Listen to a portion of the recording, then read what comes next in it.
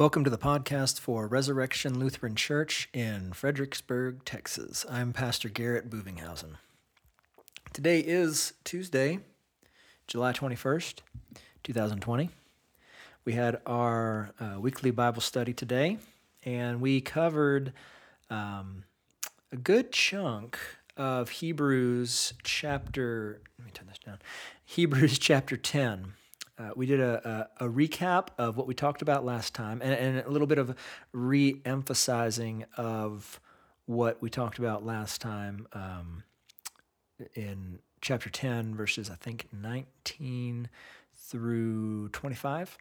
And we continued on to verses 26 through 39. And it wasn't quite as in-depth as I would have liked to be, but we covered some great ground and some good topics that hopefully it'll be very relevant for y'all. I will give you a spoiler alert that I do make a reference to a certain film, make a reference to the Scorsese film Silence, because it was pertinent to our discussion.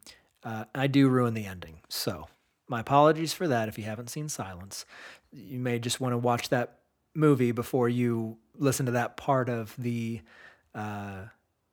Bible study, but I'll leave that up to you. But without further ado, we will continue on. Here is our Bible study for today on Hebrews chapter 10, verses 26 through 39. Today is the commemoration of the prophet Ezekiel. In case you didn't know, I know y'all are probably marking your calendars to find out which prophet are we commemorating today. But today is the commemoration of the prophet Ezekiel, or Saint Ezekiel, if you're so inclined. And so our prayer reflects that. So we'll begin with a word of prayer. So, the Lord be with you. And with my spirit. Let us pray.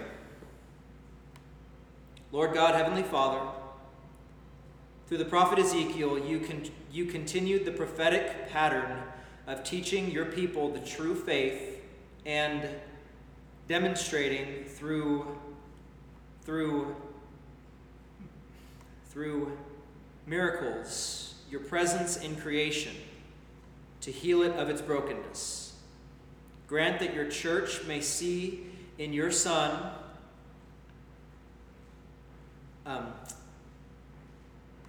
our Lord Jesus Christ, the final end times prophet, whose teaching and miracles continue in your church through the healing medicine of the gospel and the sacraments. Through Jesus Christ our Lord. Amen. Okay, so we'll get started here. So we are in Hebrews chapter 10, going into the last bit, but before the last bit of the chapter. But before we get into that, does anybody have any questions about what we went through the first? What was it? Last week was verse 19 through 25, I believe. As usual, I like to do a little bit of a recap on this. So does anybody have any questions about what we talked about last time? Chapter 10, verses 19 through 25. I mean, we had a lot of conversation about the blood, right? There's, I'll just read it for y'all because it's not very long. Chapter 10, Hebrews chapter 10, verses 19 through 25 reads, "Therefore, brothers, since we have confidence to enter the holy places by the blood of Jesus, by the new and living way that he opened for us through the curtain, that is, through his flesh, and since we have a great priest over the house of God, let us draw near with a true heart in full assurance of faith, with our hearts sprinkled clean from an evil conscience and our bodies washed with pure water. Let us hold fast the confession of our hope without wavering, for he who promised is faithful. And let us consider how to stir up one another to love and good works, not neglecting to meet together as is the habit of some, but encouraging one another, and all the more as you see the day drawing near. For if we go on... that's too far. So, as you see the day drawing near. I'm not getting to the next part yet. Remember how last time we talked about what it means to draw near with a true heart, and what does that sound like, right? Sounds like what we do on Sundays with confession and absolution, right? And I'll just do it again because it's worth repeating. That you see in Hebrews, the author of Hebrews says, let us draw near with a true heart in full assurance of faith, with our hearts sprinkled clean from an evil conscience and our bodies washed with pure water. Sounds a lot like, beloved in the Lord, let us draw near with a true heart and confess our sins unto God our Father, beseeching him in the name of our Lord Jesus Christ to grant us forgiveness. I usually have a problem with saying that word forgiveness, not because I have a problem with absolving people, it's just the speech impediment. But you see that's where we get this. And how can we draw near to God? What allows us to draw near to God according to Hebrews here, chapter 10, verse 22? What is that alluding to?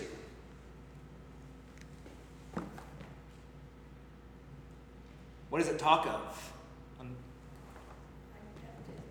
Baptism, that's right. Being sprinkled clean from an evil conscience, right? 1 Peter 3:21, one of the proof texts for why we can say baptism does something. Baptism saves you, because Peter writes, for baptism now saves you, and not of a washing of dirt from one's body, but as a promise of a clean conscience in the sight of God. That he's talking about drawing near to, what does he say? We are drawing near in the holy places, right? For us, what is the holy place now? Yeah, Diane's pointing. It's right there, right? I mean, and it's not because this has been blessed by a holy man. It's not because we've said a few words over it that are magic, but it's because of what takes place right there on Sundays with the consecration of the bread and the wine, the body and blood of Christ being given for you, right? For your good. Not so that you can, strut around saying, it's in some ways being self-righteous and saying well, no. I guess you can boast to people, yeah, I received the body and blood of Christ today. I'm doing all right? Not because of what I've done, but because of what Christ has given me in that wonderful gift, right? And we do this not because we're so great. This is only done through humility, right? We can't approach the throne of grace by anything that we've done by ourselves. We can only approach the throne of grace because of the one who has paid the price for our sins, right? Through Christ. And that's what he's getting at here. There's a lot of the imagery where he's saying, since we have confidence to enter, well, he's saying brothers, right? And in the King James, it probably says brethren, right? Verse 19. Yep, brethren. Right? Brothers and sisters. The reason why it's saying brothers, though, is because, well, it's masculine. The Greek is masculine for that. It just means children. It means brothers and sisters. It's not misogynistic. Let's be clear about that. It is, though, because it's saying brothers, because I think I got into this last time, that being baptized, whether you're a man or a woman, makes you a son of God because you are a co-heir with Christ, the Son of God, right? And I was trying to make a point saying, it's kind of funny, we're all sons of God, but don't worry, ladies, we men are still part of the bride of Christ, which is church, right? So it balances out that way in some ways. But we say brothers, since we have confidence to enter the holy places by the blood of Jesus, we can approach the throne of grace, which is here in this place on earth and in all places where the sacrament is given. We can draw near because we are fellow heirs, co-heirs with Christ in our baptisms, in our one baptism, right? With our hearts sprinkled clean from an evil conscience and our bodies washed with pure water. Pure water that's not, because it went through extra filtration, but pure water because of the word that is tied to it in that sacrament of holy baptism, right? That's what makes the water pure. That's what makes us pure of heart, is that washing. And it's not that we have to keep being washed over and over and over again, but we remember when we were washed in that one baptism for the remission of sins, which is why some churches, in fact, the chapel at the seminary in Fort Wayne where we went, in the chapel they have this baptismal font right there at the entrance. It's beautiful. It's marble. It's got 8 sides, and there's always water in there. And the sacristan or the sexton, whoever handles the water, there's always water there, and they always have to make sure it's clean, because people come by, and you can, if you want, dip your finger into the water and make the sign of the cross, remembering your baptism. And, you don't have to do that, but a fair amount of people do it. And there's a funny story of, my wife is laughing because she's probably remembering this story. Some friends of ours from the seminary, a pastor who's now out in Albuquerque, New Mexico, I believe he's out there. Jordan. His oldest daughter, they have 2 daughters and a son. I can't remember how many kids they have. But their oldest daughter, she was coming into the chapel, and the baptismal font's up here for her. And she's walking in, and she reaches in for the water, and she just goes and just splashes a bunch on her head. And the other seminarian who was there, Phil Joseph, I think, name dropping here. Y'all don't know who Phil is, but he's, I think, going into his 4th year now at the seminary. And he was kind of bringing these kids in, and he sees her dump this water on her head, and he goes, no, don't do that. And she just looks up at him and goes, I'm remembering my baptism. And she keeps walking in, right? This is really cute, what kids do, right? But she did it for the right reasons. She told him real good, and he just thought, oh, okay, go ahead, right? I mean, it's just kind of funny, but it's true, and that's why you have these fonts at the beginning, at the entrance of the church. The church, the architecture of the church is set out for a certain meaning that's not absolutely necessary, but it teaches something really great. We talked last time about how most churches, not ours right now, but typically will have, without the solid rows of chairs, we'll have the aisle, right? Because we are shown that now this is the Holy of Holies. This is the most holy place. And there's no longer a curtain there, but there's this pathway to the Holy of Holies, the holy, holy, holy, right? the place where God is enthroned in the body and blood of Christ in the supper. And we have direct access to it now. And in the same way, that's why a lot of churches have the baptismal font right at the entrance. And it's neat because it doesn't move. That whenever they have baptisms, some of them will have it at the entrance, some of them will have it in the center, in the midst of the pews. And when they have a baptism, everyone faces the font. And it symbolizes this child, this person, whoever's being baptized, that symbolizes them coming into the church as a child of God. It's very powerful in that way when it's done with that meaning behind it. And when you teach people this, it holds a little bit more significance in a certain way. And in some ways, we have our baptismal font right here. And I know it's movable, but when it's right here, I would hope that people see that this is, in some ways, for a good reason, the barrier to entry. The barrier to entry. That holy baptism, when you come up to receive the Lord's body and blood, it's because you are a baptized child of God who believes in what they are being given, the body and blood of Christ given and shed for the forgiveness of your sins and the strengthening of your faith.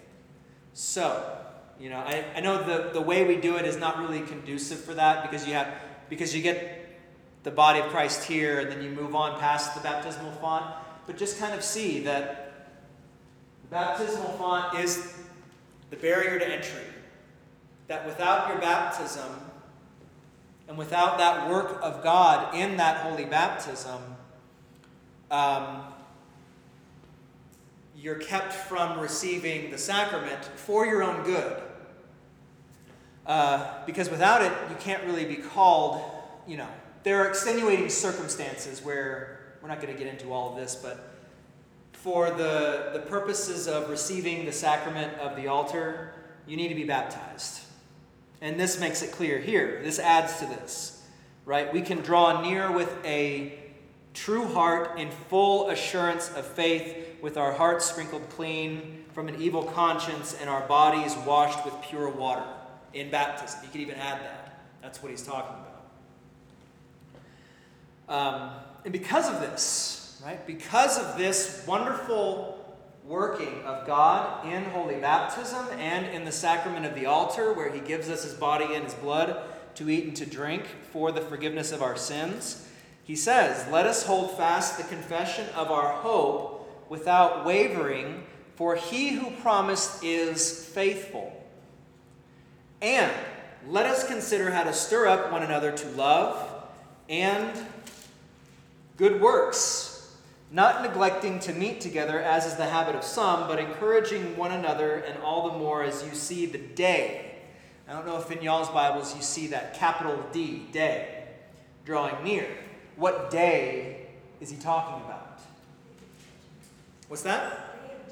The day of judgment. Yeah, the last day when Christ will return and the dead will be raised, right, for final judgment. Judgment day, the reckoning. And he's saying this, right? He's saying, let us not neglect to meet together, as is the habit of some, but encouraging one another all the more as you see the day drawing near. Now, this is an interesting exercise, and we're going to move on real quick after this. But this is an interesting exercise in thought, especially right now. In the midst of, the pandemic, there are a lot of churches in other states that are barred from going to church. Specifically, California, Washington, places like this. The governors of these places have said, in some ways, well, actually not in some ways, but very hypocritically, they'll say you can go to a restaurant and sit and eat without a mask or anything like that. You can go to a bar or you can go to a business with a mask on and everything like that, but don't go to church. in some ways, they're kind of showing their colors and what they really prioritize. It's not essential. Yeah, they'll say it's not essential, right? But what do we expect from the world?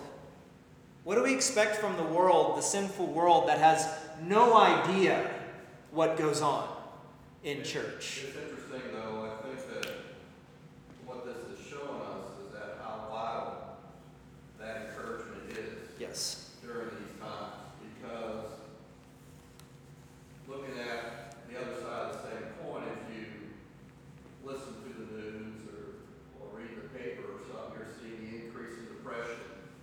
People are angry. People are short-tempered. People don't speak to each other on the streets any longer. And we're missing that encouragement from other people. I mean, I find myself, I'm more of a glass half full person, but now you're having good days and bad days because you're just bombarded with, there's no outlet there's no encouragement. You don't see the encouragement. Right, yeah. And that's why it's vital to have the churches open. Right, so yeah, there's no encouragement. There's a lot of depression. Suicides are up. There's a lot of things out there. Now, that's not to say,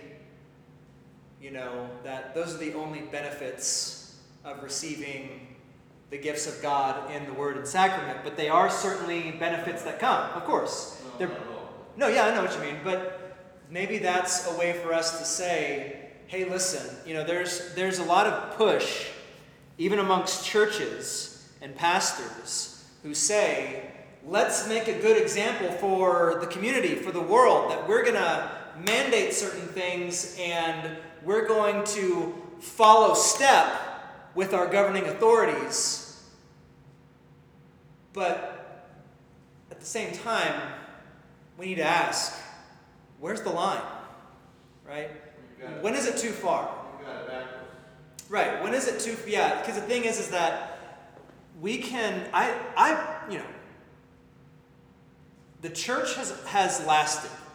The church has stood through worse than this. All right. That's not an excuse for canceling church and saying we're only going online.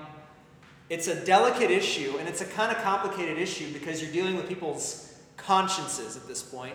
But at the same time, it makes a great and solid confession to say the church is open, and the church will remain that way because what goes on here really is the most important thing. Eternal life is given within these walls. And because of that, eternal life is proclaimed outside these walls. Does that make sense? This is the most important thing for humanity. To hear the Word of God, to hear of the salvation, and be given the grace of God through hearing and through tangible means of baptism and the Lord's Supper.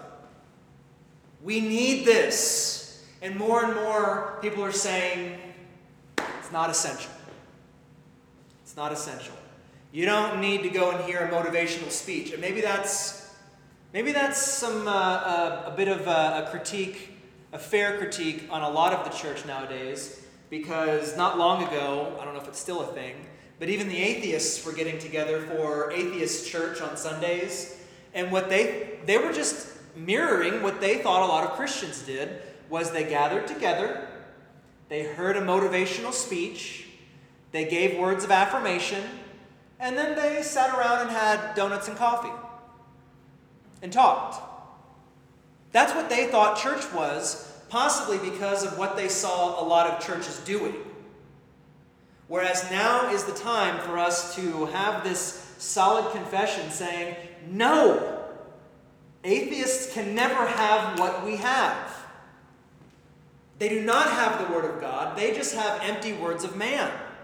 We have the truth, and that truth is worth standing up for, patiently, gently, sometimes forcefully if need be, forcefully, at least in terms of how we speak, not necessarily force of violence or anything like that. But the thing is that this is important. And this is a big reason. There's a pastor I know out in California who was asking, where are other places in Scripture? I know that Hebrews 10, 24, and 25. But where are places in Scripture that say, you need to be in person? You need to gather in person. It's important. And for those of you who can't right now, because you have a legitimate fear of health, talk to your pastor. Talk to him. Stay in touch. Receive the sacrament, right? Receive communion, because it's important. And what the author of Hebrews is getting at is that we ought to encourage one another, stir up one another to love and good works, not neglecting to meet together because it's important. But encouraging one another, and all the more as you see the day, the last day when Christ will return, draw near. Because the thing is that if you think that you can keep going without receiving the good gifts of God and you'll be okay, you're gambling. You're taking a serious gamble. Yes, the church is not just a building, but it is the place where the saints gather to be given the gifts of God. And for a time, it will be okay for you to separate because of health. That's fine. There will come a time, though, where it will be essential for us to say, come back. Now's the time to gather around the Word and the sacraments with your fellow brothers and sisters in Christ. Right? Sorry, I've been on a bit of a soapbox here, but it's getting me, you know? You don't have verse 25 without verse 22. Yeah. And they all ties. Yeah, that's exactly right, Jim. Yeah, you don't have verse 20. Full assurance of faith. Yeah, you do not have verse 24 and 25 without verse 22, right? Let us hold fast the confession of our hope without wavering, for he who promised is faithful. And I think a lot of Christians get bogged down in thinking that,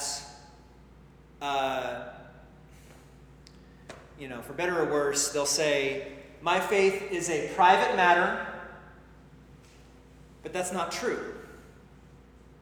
It can never really be a private matter. It can be a personal matter, but it ought never be private. Does that make sense? We as Christians are called to make a public confession. The world ought to see how we deal with each other and saying, come back to church. We miss you. We love you. God loves you. We want you there to receive the gifts. Right? Not because you're so great, but because God is so good to give you these things for your good. Right? All right? Let's keep going because we got to get to the rest of chapter 10 here, and we're just barely going to make it because there's a lot here. There's a lot here, and I love this chapter. Any questions real quick before we move on? Any comments? I know that when Pastor McCall was here, that baptism fall was in the north end. Oh, really? Yeah, and I know when we first came and visited, I thought, where's the baptism? And I walked right past it. Yeah.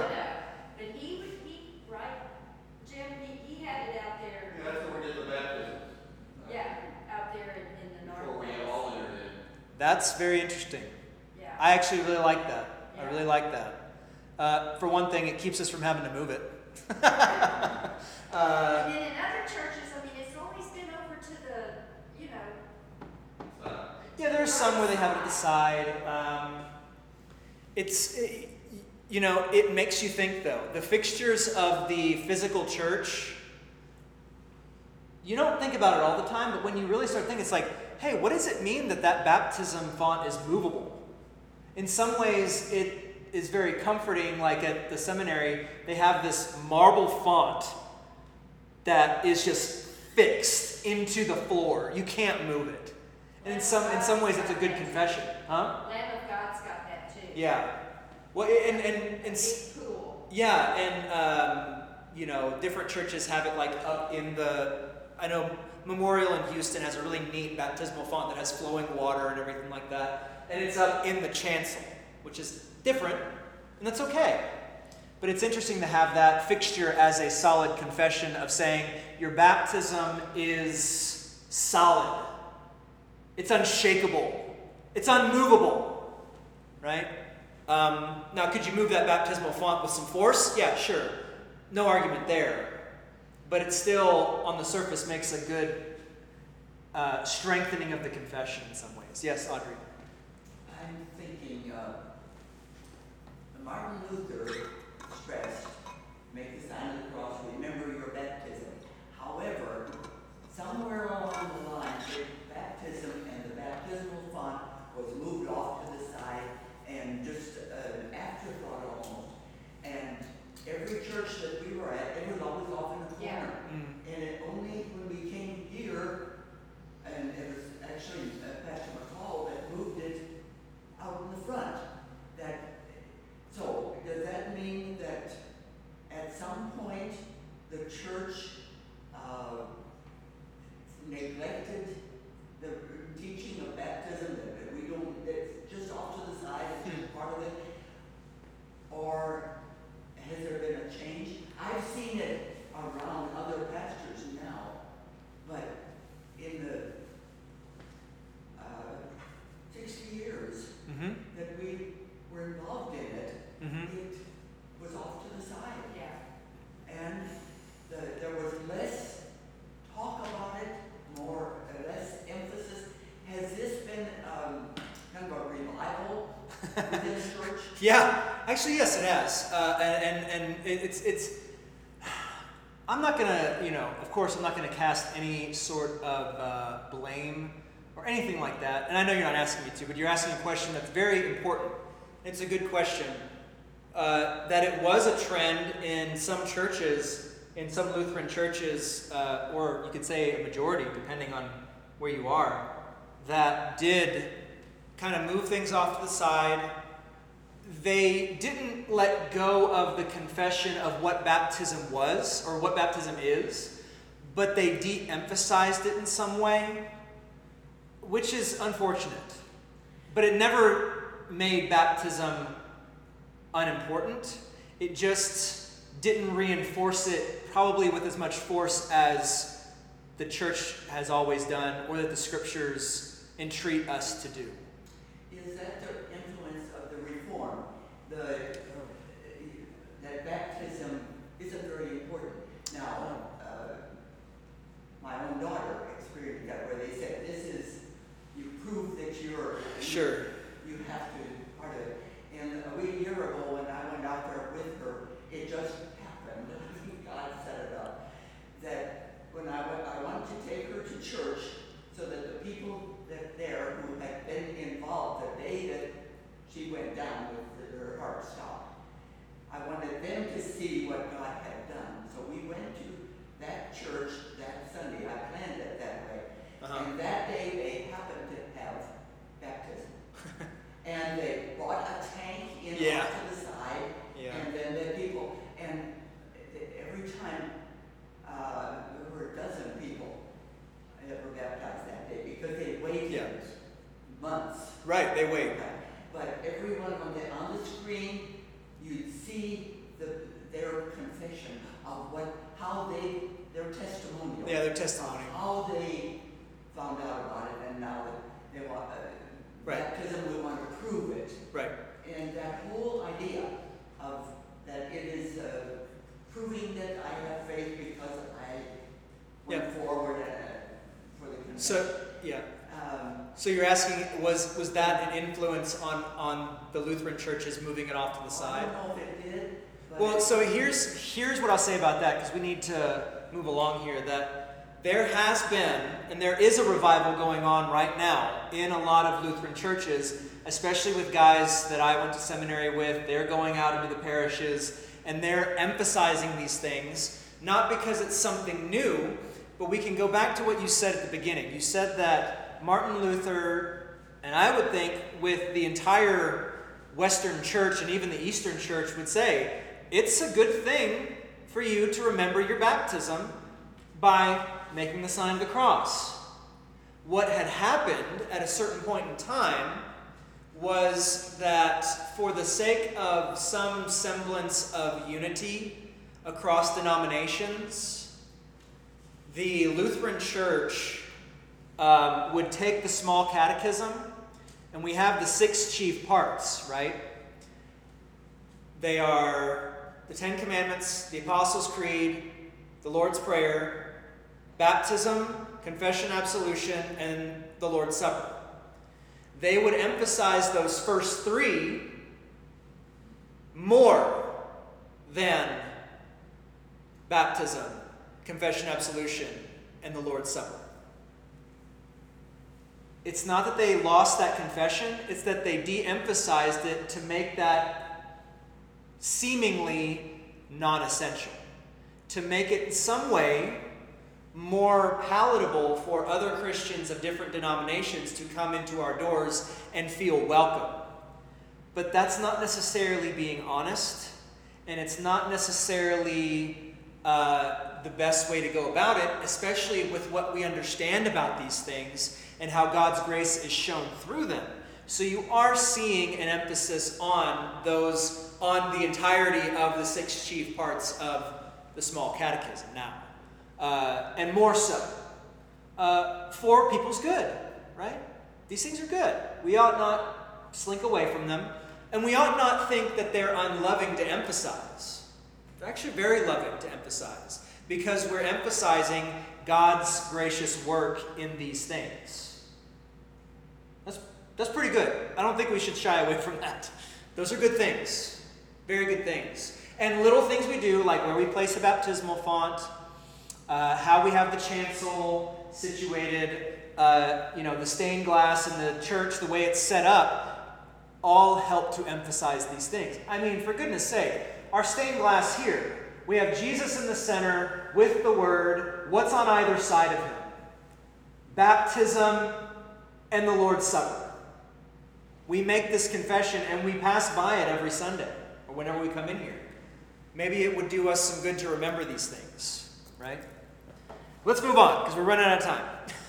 But we're good stuff. Good stuff. All right. So Hebrews chapter 10, verses 26 through 39. I'll read that for us real quick and we'll get into it. Okay. For if we go on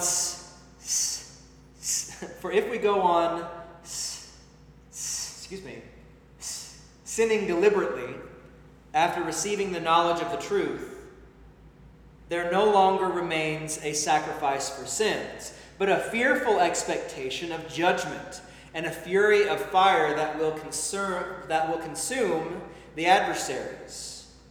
Anyone who has set aside the law of Moses dies without mercy on the evidence of two or three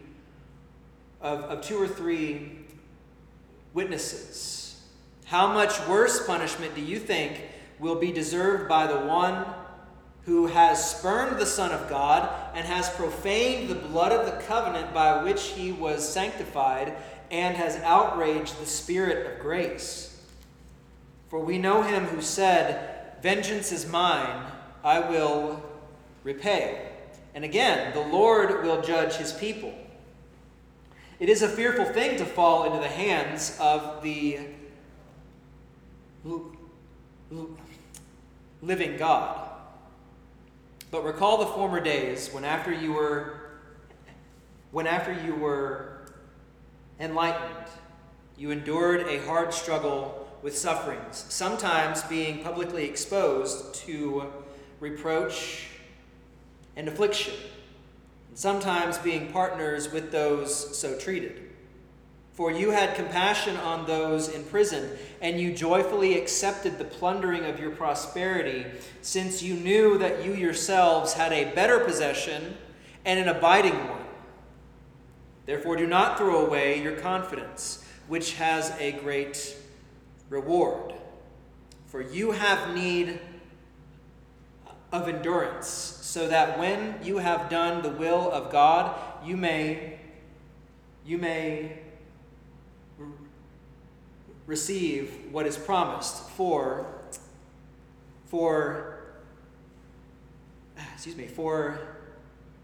yet a little while, and the coming one will come and not delay. But my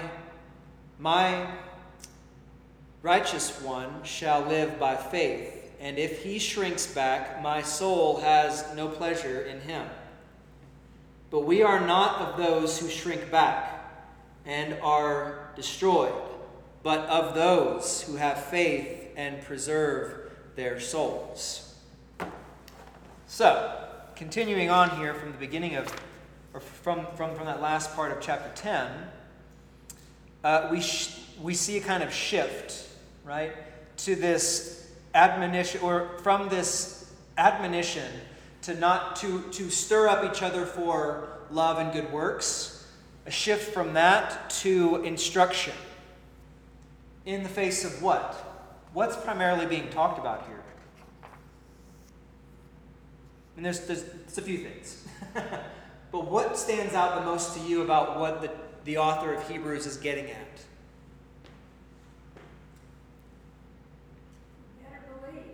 You better believe. Yeah.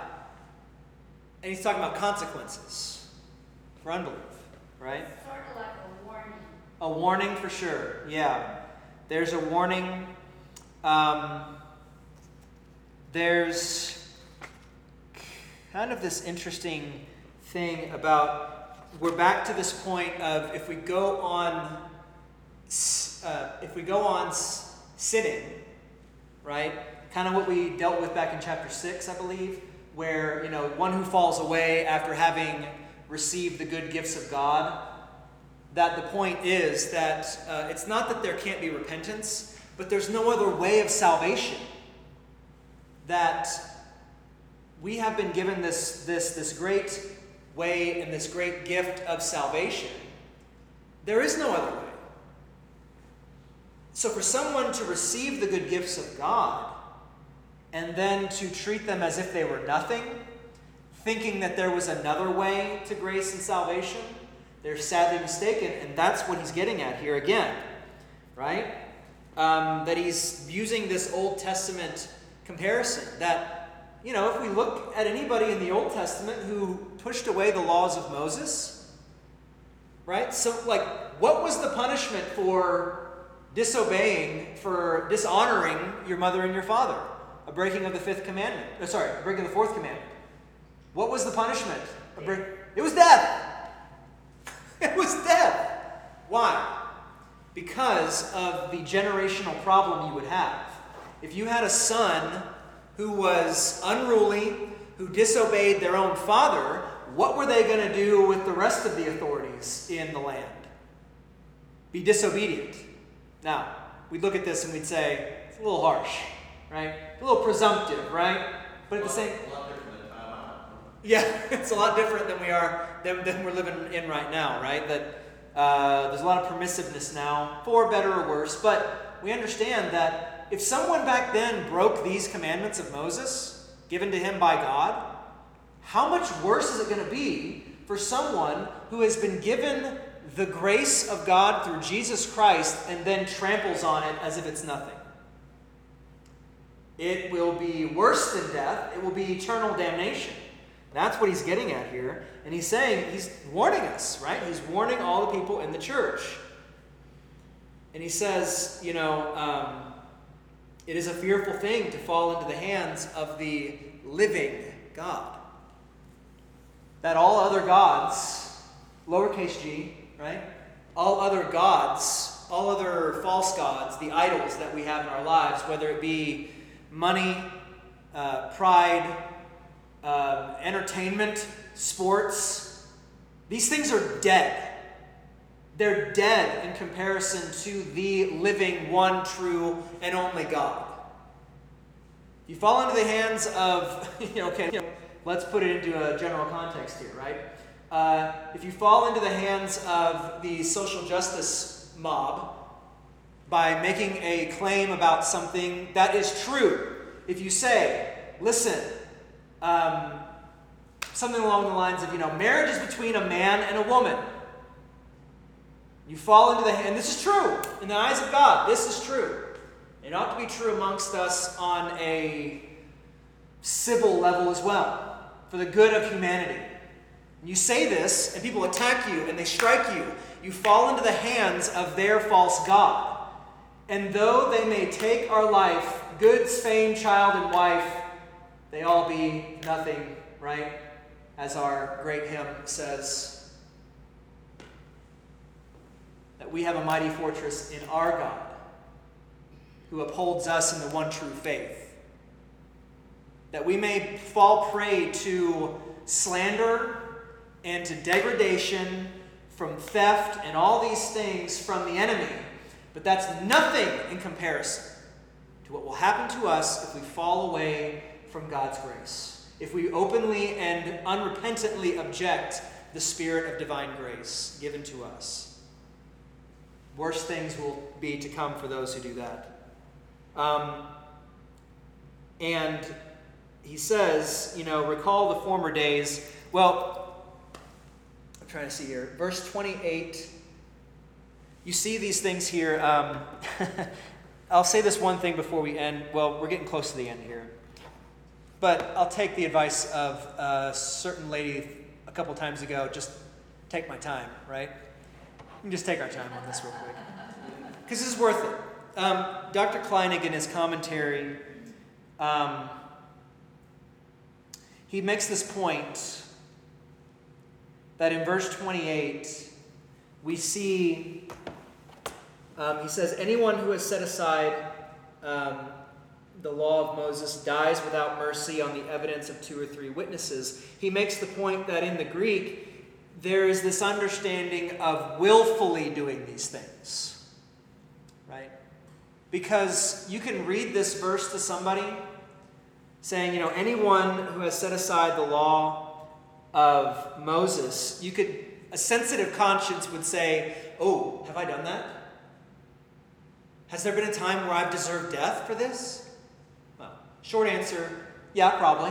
But here's the thing, is that he says, sinning willfully, verse 26, right? Sinning deliberately after receiving these things is the key portion. The deliberate offense is some act of apostasy from God by participation in service to pagan gods, even if those false deities are disguised and their worship purports to be that of the true God. Think about that. That Satan can and does trick Christians into thinking that they are worshiping the one true God in some way. I'm not going to get into specifics because the devil's very tricky in these ways. But there are ways that Satan can trick. And I think that our reformers, Luther was one when he was speaking with Ulrich Zwingli. If y'all know about who Zwingli was, there was this, was it the Marburg Colloquy? There was this time where reformers met. Luther and Zwingli met and they tried to join forces. And Zwingli was of the stripe that said that the sacraments were representational. He was the godfather of modern-day Baptists and sacramentarians who hold that baptism is just a representation of some things. The Lord's Supper is just a representation of the body and blood of Christ. And whenever Zwingli would get into these little ways of getting around the real presence of Christ in the Lord's Supper, Luther would always say, it is the body of Christ, is the blood of Christ, not represents, so much so to where he wrote on the tablecloth, ist, right? Is. To the point where whenever Zwingli would go off topic and say, but it is a representation, he would go, and he would bang on the table on is. It is. And by the end of it, they couldn't reconcile this difference. And Luther literally said to Zwingli, you are of a different spirit than me, than us. That's harsh, because what other spirit is there besides the Holy Spirit? Demonic spirit. Take that for what it's worth. That's what Luther said. And I think to some degree we would say that it's dangerous to say that we can't take Jesus at his word when he says, "This is my body, this is my blood." It's dangerous to think that Christ means something other than what he says. Does that mean they're not Christians? No. Let me make that very clear. It makes it clear, though, that it's dangerous ground you're treading on. It's dangerous. And we all the more should be able to say this to fellow Christians who believe differently on these things because we care about them and we don't want them to believe falsely about this stuff. So, throwing it out there, we're running out of time, but we see here, moving on, think about it. Think about what I just said, all right? Verse 29, you see this bit where he says, how much worse punishment do you think will be deserved by the one who has spurned the Son of God and has profaned the blood of the covenant by which he was sanctified and has outraged the Spirit of grace? And we see here that he most likely is meaning open apostasy, open rejection of the faith that they had been given by outside pressures. Because Christians at this time were pressured heavily, not just through violence and persecution, but through their jobs, through their professions. You couldn't hold a certain job if you were a Christian. That sounds fast approaching what we're getting into these days. That I honestly read this part from Dr. Kleinig. He was getting into it, and he said, it implies, let me see here. The teacher considers the case of those who sin intentionally by spurning God's Son and the blessings he provides for them in the divine service. Why they should wish to do this is left unstated, but in verses 32 through 34 seems to imply, right? He's saying about all the things they lost, the persecutions they suffered, right?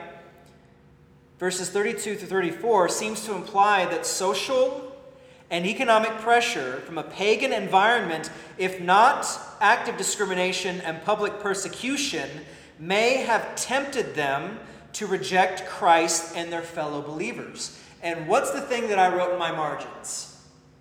Sensitivity training. Think about it.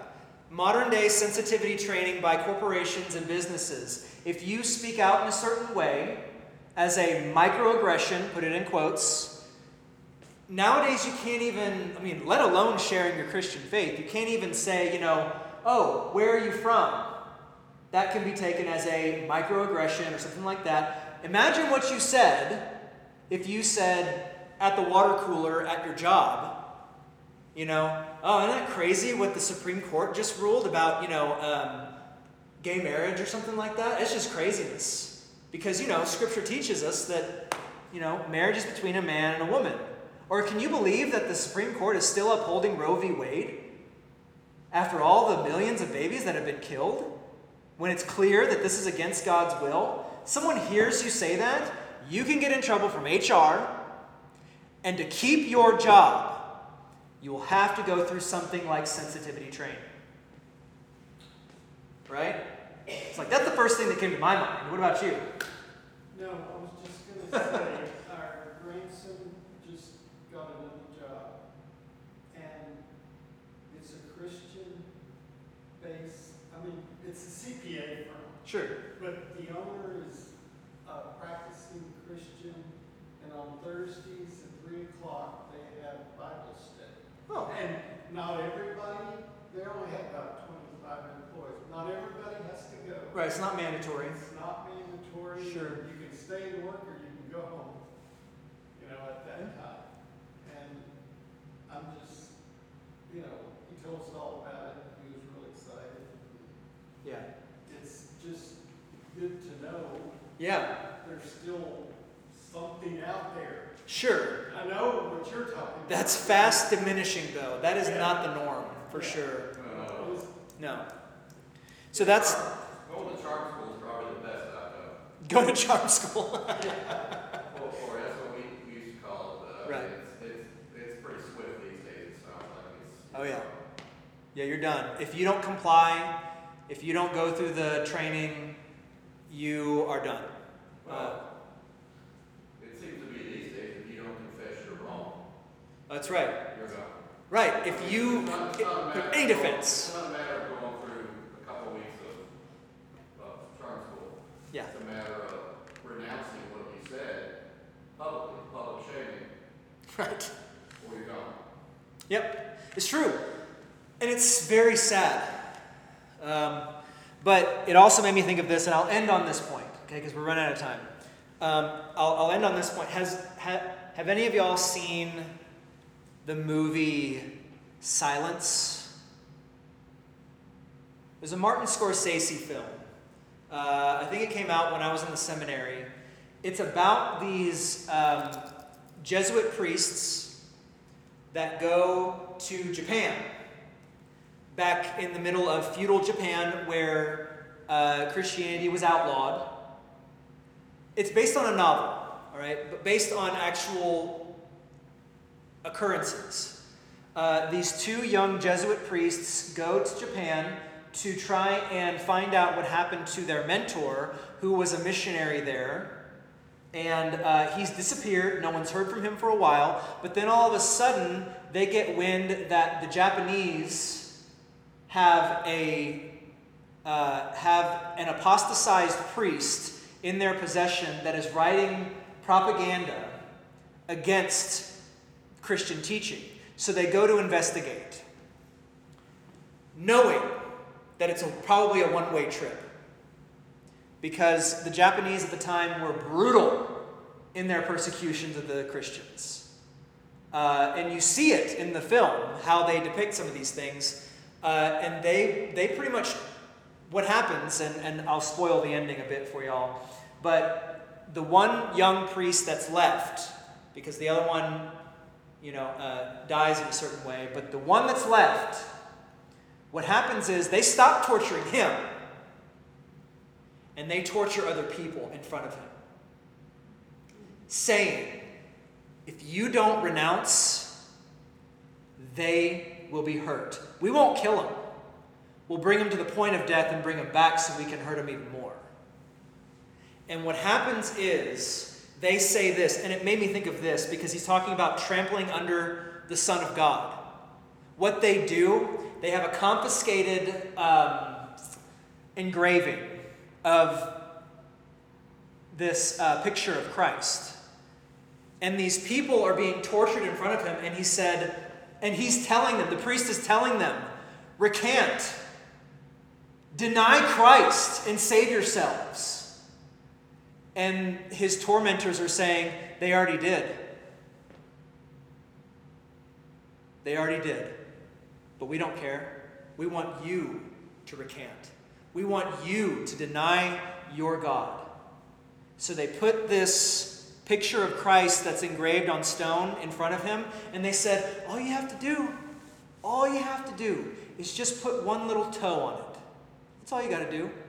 Put one little part of your foot on the face of your God, and all this stops. It all stops. Just that one little thing.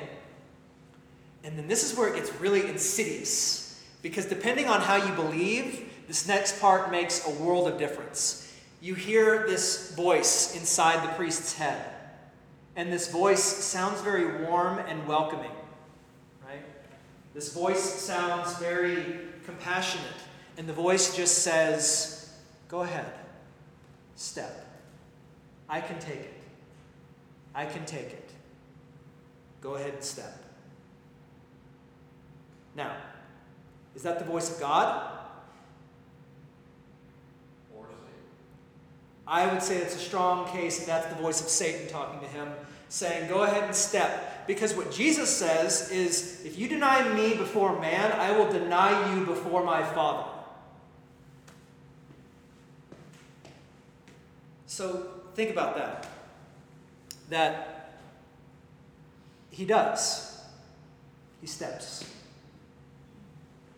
He steps, and then he lives the rest of his life comfortably, quietly.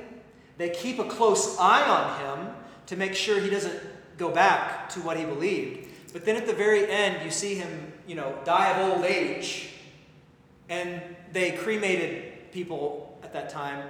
And you see that when you get to see inside of the funeral pyre kind of thing, he's like put in this kind of cask kind of thing, And you see that in his hand is a small cross. Maybe to say that although he denied it openly and publicly, he still held a private faith. God forbid we take this view. God forbid it. Because like I said, your faith can be a personal thing, but it ought never to be a private thing. Right? He died. It's fictional. But he died having publicly and openly denied the Son of God, thinking that all he had to do was just keep it to himself. Those are the kind of pressures that Christians can face, and they do face all across the world. And we have to keep these things in mind because we are not immune to this. We're not immune in this world, in this country right now. I'm not trying to be doom and gloom. I'm not trying to say that there's no hope. What I am trying to say is that we need to be diligent. Because even when times are comfortable and soft, those are dangerous times too, because the temptations of the world and everything like that can easily lure us away. And now that the truth is under assault, especially the truth of God, we need to be ever more diligent in knowing that we have a better possession and an abiding one. Right? We are not of those who shrink back and are destroyed, but of those who have faith and preserve their souls. Through trusting in the one who has set forward this great promise of salvation and fulfilled it in full. And all we have to do is hold on to that promise and be patient, trusting in that good and gracious God who gives us all good things and promises us even more. Right? All right, we're out of time. But hopefully this has, been made you think a little bit differently. We'll cover some of this again next time,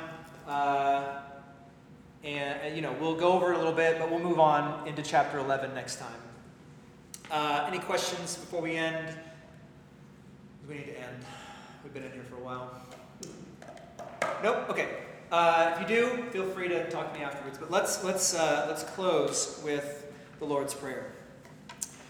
Our Father, who art in heaven, hallowed be thy name. Thy kingdom come, thy will be done, on earth as it is in heaven. Give us this day our daily bread, and forgive us our trespasses, as we forgive those who trespass against us.